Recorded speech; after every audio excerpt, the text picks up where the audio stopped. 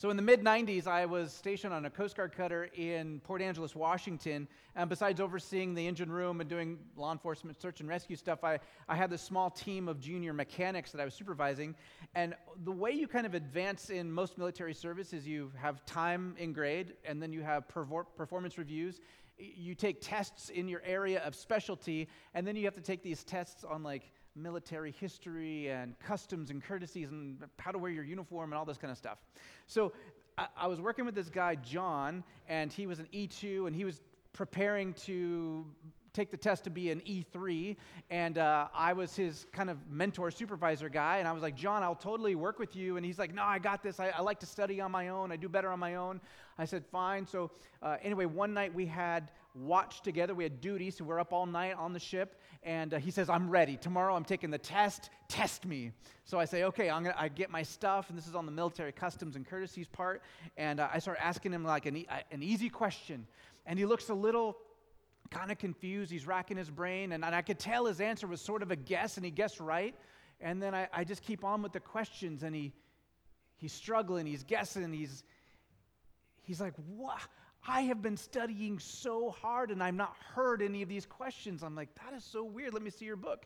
And I look at his book, and he's been studying the material for E4. He was completely doing the wrong test preparation. Now, thankfully for John, he could just simply postpone the test a month, and then the next year when he was going to advance to E4, he was already like leg up. So I had already studied that material. But what if the stakes were higher? The way we live, the choices we make, the things we do or fail to do, all of those things that we do prepare us for who we're becoming.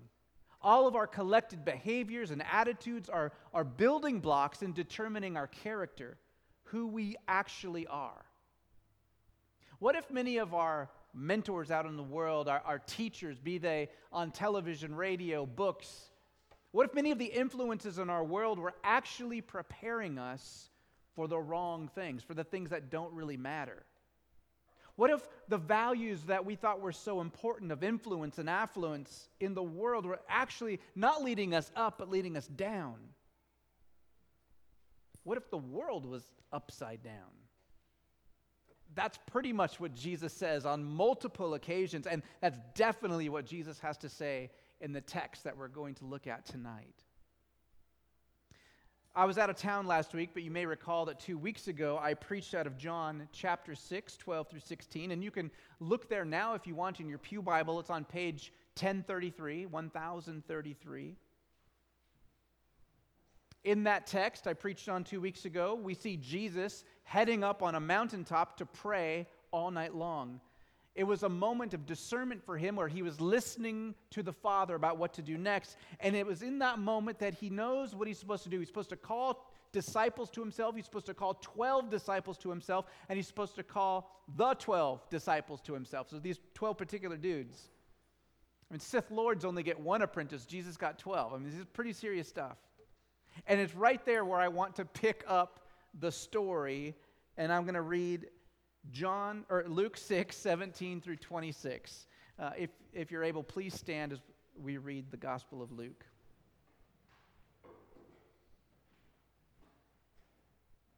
Jesus came down with them and stood on a level place. And there was a large crowd of his disciples and a great throng of people from all Judea and Jerusalem and the coastal region of Tyre and Sidon, who had come to hear him and to be healed of their diseases. And those who were troubled with unclean spirits were being cured, and all the people were trying to touch him, for power was coming from him and healing them all. And turning his gaze toward his disciples, he began to say, "Blessed are you who are poor, for yours is the kingdom of God. Blessed are you who hunger now, for you shall be satisfied. Blessed are you who weep now, for you shall laugh. Blessed are you when men hate you and ostracize you and insult you and scorn your name as evil for the sake of the Son of Man. Be glad, for in that day, and leap for joy, for behold, your reward is great in heaven. For in the same way their fathers used to treat the prophets. But woe to you who are rich, for you are receiving your comfort in full. Woe to you who are well fed now, for you shall be hungry. Woe to you who laugh now, for you shall mourn and weep. Woe to you when all men speak well of you, for their fathers used to treat the false prophets in the same way. Oh Lord, help us, even in saying those words, such conviction and confusion,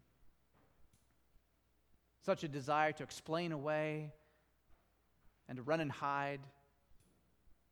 Help us to see how this word fits into your gospel, your good news. We pray for your help, Holy Spirit, to reveal this good news to us. Amen. You may be seated.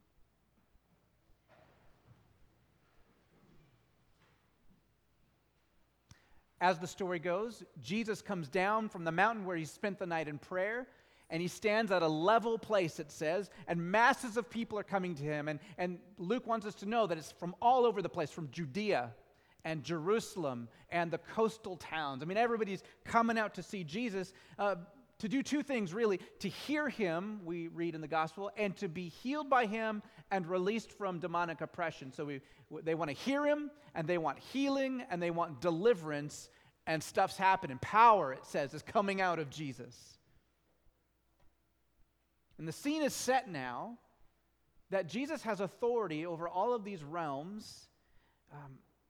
With his actions, he's showing he's got authority over all the spiritual realm and over the physical realm. And now we know as readers that what he's about to say carries weight. Like, we should listen to this guy who can control the physical and the spiritual. So the text continues, and it says, and turning his gaze, which is just like, if you just imagine that scene, all this stuff's going on, and all of a sudden Jesus says, it's teaching time, and he turns his gaze to his disciples, and he begins to say, blessed are the poor. Plural. Blessed are you poor, for yours is the kingdom of God. Does that sound familiar? Where have we heard something like that before? Anyone just shout it out? Matthew 5. Sermon on the Mount, right. Sermon on the Mount. Matthew chapters 5, 6, and 7. In that text, we read something a little different. When Jesus saw the crowds, he went up on a mountain, and after he sat down, his disciples came to him. And then he opened his mouth and began to teach them, saying, blessed are the poor in spirit, for theirs is the kingdom of heaven. And he goes on and on. In Matthew, we have Jesus preaching up on a mountain. In Luke, we have a very similar sermon preached on a plain. Besides the clear difference in geography, there's also a huge difference in the length of these two sermons. In the Sermon on the Mount, there are 137 verses. In the Sermon on the Plain, there's 30 verses. So what's going on here? Some people say Matthew is trying to present a Moses motif. So they have Jesus going up on a mountain, just like Moses did to receive the Ten Commandments, and you have Jesus on the mountain expounding upon those, having authority over those commandments. So some people think that that's what Matthew's trying to do, that he puts Jesus on a mountain to get that point across. Others focus on the wording and claim that Matthew's audience is more Jewish and that Luke's is more towards Gentiles. So you've got Matthew with all of the stuff about Jesus fulfilling the law and the prophets in the Sermon on the Mount, but in the Sermon on the Plain, it doesn't have any of that stuff. But in my mind, that argument falls flat as soon as you get to the beginning of Luke. Because if Luke's audience isn't aware of the Jewish scriptures, how do you have in Luke 2 these angels saying that Jesus is the Messiah, the one who's expected to come? How do you have Mary's song, which is really a riff on Hannah's song from 1 Samuel, the Hebrew scriptures? It seems to me we're dealing with two separate teaching moments in the life of Jesus. Matthew recorded the Sermon on the Mount. Luke, the Sermon on the Plain. Why are they so similar? Well, in a preaching class I had, one of my first ever preaching classes in undergrad, we were studying Haddon Robinson's book, which is like the staple preaching book everybody gets. And he has this axiom. He says, every preacher has one sermon. You've listened to me enough, you kind of know. Like, I always talk about the kingdom of God. Why? Because I think that's kind of Jesus' sermon too. Every preacher has one sermon. That is, every preacher has been affected by Jesus in some way that his or her heart can't help but saying basically the same stuff in different ways. over and over again. And Jesus taught about lots of different things, didn't he? But his main message, his one core sermon, is that with his incarnation, the kingdom of God is breaking in. A new day has dawned. The time for repentance has come. Salvation is here, and his name is Jesus. Turn around from the way you're believing. Put your trust in me. That's Jesus' main core of his message. Both the Sermon on the Mount and the Sermon on the Plain basically get you to that same place. But they have two separate teachings, two separate occasions, to two separate groups of people. What a gift. We get to hear it from two perspectives. And maybe the best way to approach hearing Jesus is to look at how he says what he says. There's a very clear structure. So if you turn to page 1033, you'll see in there this clear structure. There's an announcement of blessing, four blessings.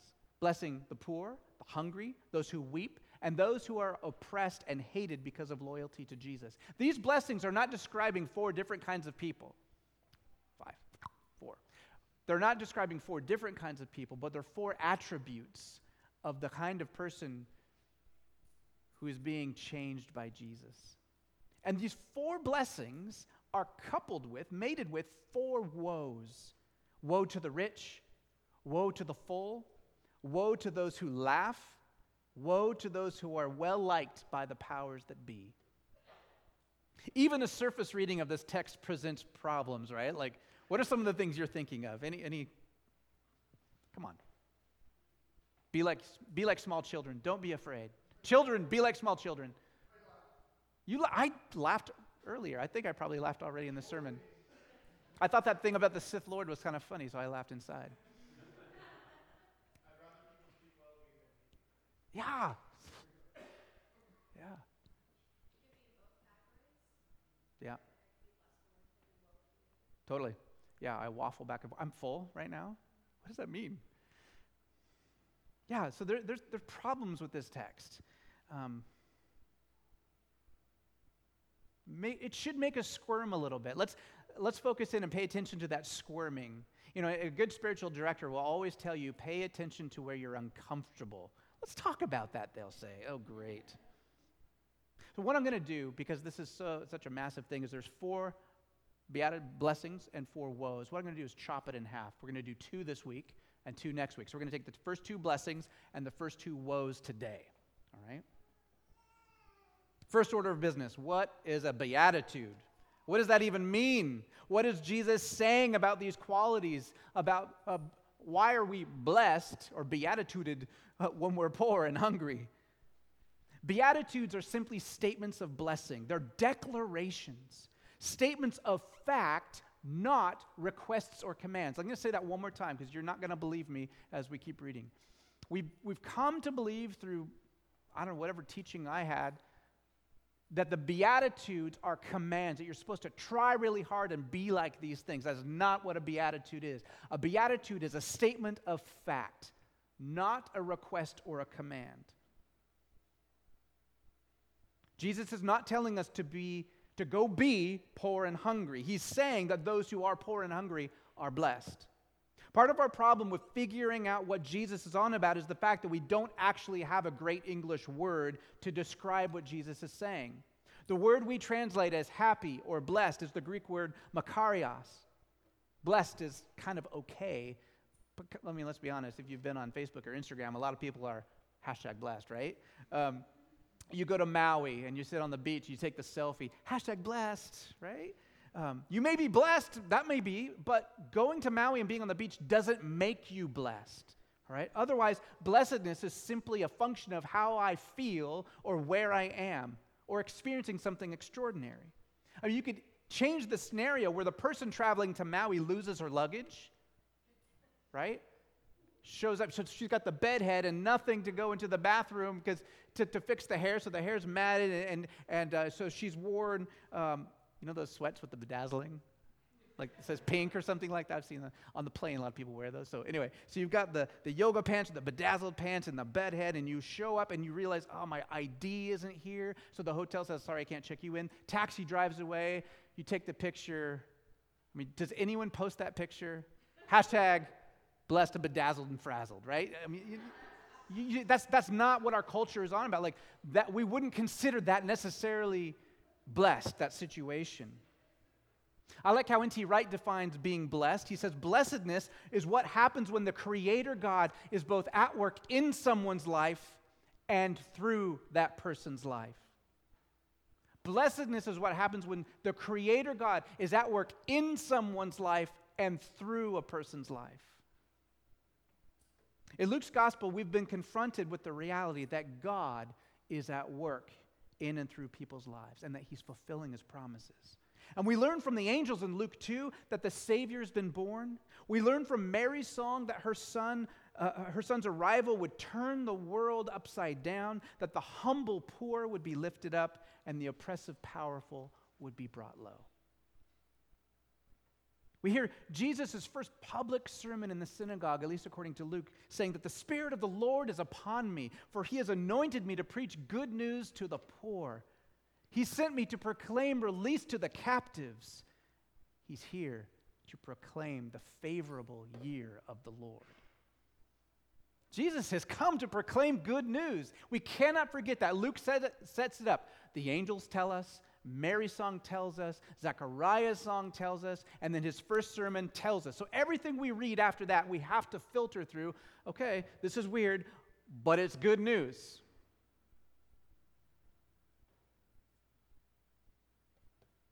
Therefore, these Beatitudes are good news. It might take some digging to figure it out, but they're good news. They're not commands for how you and I are supposed to become. They're announcements about the kind of people who will inherit the kingdom of God. The kind of people that God works in and God works through. Hashtag blessed. Be that as it may, we've still got some challenges. Blessed are the poor. Here's the craziest part about that. Blessed are the poor, for theirs is, not will be, the kingdom of heaven. Blessed are the poor, for theirs is the kingdom of heaven. Somehow, the kingdom is available to the poor in the present. Equally disturbing for a Jewish reader is, woe to the rich, for they have received their comfort. In a world that taught wealth is from God and a sign of blessing, how can the rich not be included in the kingdom of God? Head scratcher, disturbing. Jesus has got their attention and our attention. Let's be clear right from the get-go. There is nothing in Scripture that romanticizes being poor. There's nothing in Scripture that leads us to believe that being impoverished and being hungry are good things, let alone desirable things. So what does Matthew mean when he says, why does Matthew add blessed are the poor in spirit while Luke has blessed are the poor? Some have wrongly understood this to mean that Matthew has kind of spiritualized Luke and that Luke maybe has socialized Matthew, that they mean two different things. But in reality, both versions of the Beatitude are the same, and there's two main reasons for this. First, in the biblical canon, especially in the prophetic writings and in the Psalms, the poor are never declared righteous because they're poor.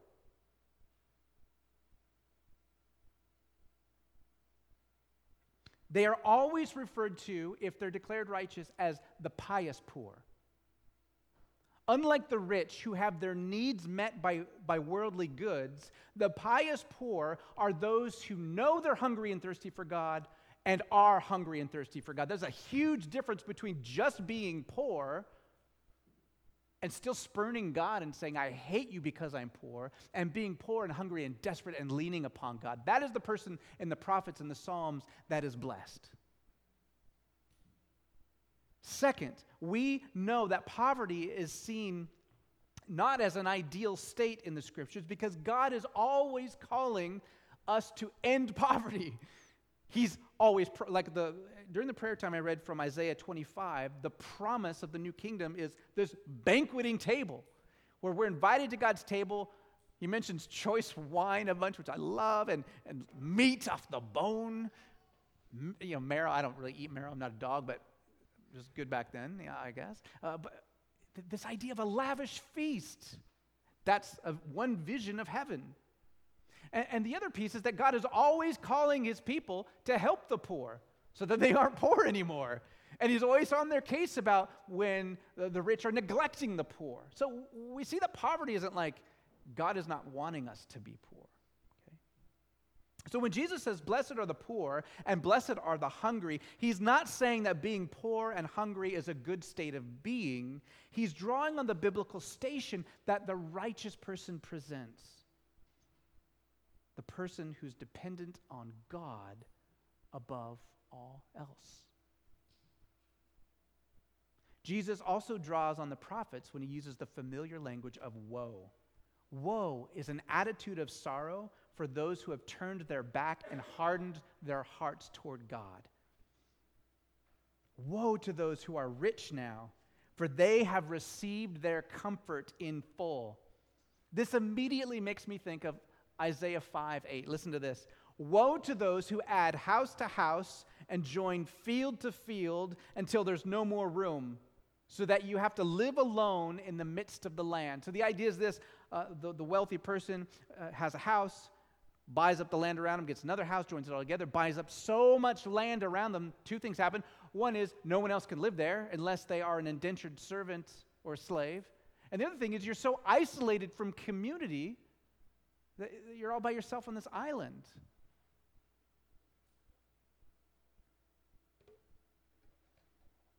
That, in many ways, is a definition of poverty, by the way. So just as the poor in the Bible represent those who are dependent on God, the rich represent those who are independent from God, or those who assume that God is on their side because of their social status. And they don't really seek him in a devotional way, in a heartfelt way. 3 short stories will illustrate the fact that wealth by itself is not what Jesus is condemning. So breathe easy, but don't breathe too easy, because it's kind of hard still. In Luke, Jesus approaches a rich tax collector named Levi, otherwise known as Matthew, who, of course, writes the Gospel of Matthew. He knows he's rich, and he calls on him to come follow him. Matthew responds in faith, and he puts his devotion and obedience on Jesus above all else. So then, woe on the rich is not a permanent judgment. It is a warning to put Jesus first whenever riches come in the way of our obedience and devotion to Jesus. Okay? So if it was just woe on the rich, Jesus would have never gone up to Levi and never invited him to follow. Okay? But instead, Jesus is always pursuing, always trying to break down our walls and our calloused hearts. So he goes up to Levi and offers, come follow me. And Levi, Matthew, he responds in faith. He's blessed at that point. Okay? Another example, Zacchaeus, Luke 19. We know the story, wee little man, rich. The text even says he's very wealthy. He is not liked, so in reality, he's actually poor. And he's been cheating people. And so Jesus comes and, of course, invites himself over for dinner, and Zacchaeus says, come on over. And Zacchaeus repents of his greed. He gives back not only what he stole, but he helps the poor out by giving 4 times what he stole. And here's the interesting part. So Zacchaeus was rich. Jesus sought him out. But nowhere in the text does it say that Zacchaeus stopped being a tax collector. Like, there's actually a legitimate way to be a tax collector. You don't have to cheat people to be a tax collector. So for all we know, Zacchaeus maintained his position as a tax collector, probably did it with integrity from then on as a Jesus follower, but he was wealthy. You're still making good money as a tax collector in the first century.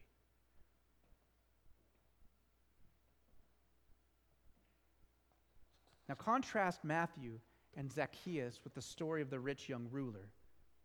In this story, the young man comes to Jesus inquiring how he might be saved. And in the text, after the guy's showing off how many commandments he's followed, it says that Jesus looked at him with compassion. Jesus knew that this young man saw his relationship with God as an addition to his already really good life. And so Jesus, the doctor of the soul, the surgeon of the soul, prescribes a course of action. Sell all you have and give it to the poor. Like, you need this. This will heal you. This isn't for everyone, but this is for you, because this is a hurdle for you. And the young man left in sorrow. Why? The text says he owned many properties. The cost was too great. He wanted the benefit of God without being dependent on God alone. He was still afraid to let go of his grip of the world. And here's the truly sobering reality about these two Beatitudes. They are not about punishment. The woes are warnings. If you place your faith on riches, in comfort, on insurance policies, and in your ability to insulate yourselves from others, then Jesus says you are receiving, present tense, your comfort in full. Let me tell you a little nugget I learned that makes all the difference. The Greek word for comfort, hang with me now, is paraklesis. Say it. Paraklesis. It comes from the Greek root kaleo, which means to call. Paraklesis is comfort. Woe to you who are rich in your own independence from God, for you are receiving your paraklesis right now. Do you know how Jesus describes the Holy Spirit all throughout the Gospel of John with the word paraclete? Say it. Paraclete. From the same root as paraklesis. The woe is that while those of us who are materially rich may be doing well for ourselves, we are getting our comfort now at the expense of the Comforter, the Holy Spirit. What use of the Spirit do I have if I can do what I want, when I want, buy what I need, and influence the outcomes in my life through my vast social networks? What possible use do I have of the Comforter if I have my comfort? That's what this is about. I have good news. Jesus has good news. It's his sermon. I'm just preaching on it. When we put it this way, even those who are materially rich, relationally rich, religiously rich, by the grace of God, we can see that we're actually poor. Jesus turns our world upside down. And some of you may feel poor this evening. You may feel distant and drifting from God. You may feel hungry for him, or you may be there and confess, you know what, I'm just too full to be hungry for him. I wish I was. My desire is that I was hungrier for Jesus. But if you recognize at this moment that you are actually poor, you are blessed. You are blessed. God is working in you and will work through you. It is in this place, not of humiliation from Jesus, but in humility, that we can receive the kingdom of heaven, that we can receive the grace of Jesus. And we can choose a life of dependence on him and not of ourselves. Pray with me, please.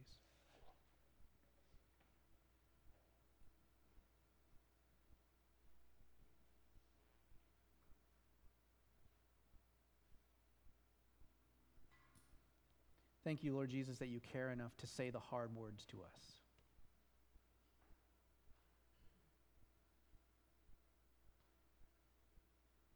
Most of us in this place have most of the things that we need to function in the world. We have relationships. We have stuff. We have clothing and food. And we live in a world that is constantly telling us to be independent, self-sufficient.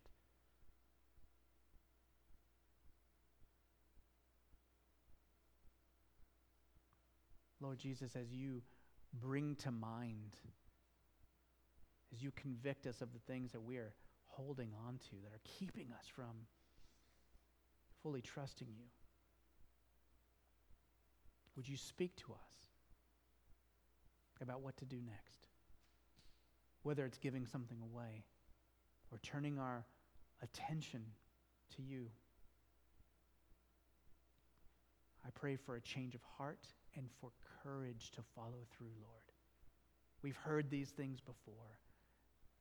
You convict us in our moments of prayer and our moments of surprise. But Lord, we are so fearful. Would you give us courage to take those next steps, whatever it is for each of us, Lord? We thank you for your graciousness in constantly pursuing us. We thank you for examples, even in Scripture, of men like Matthew and Zacchaeus who were able to navigate the world in a worldly sense without you. But Lord, they had the courage to trust you. And you didn't leave them without. You didn't abandon them. Bless you, Lord. Bless you.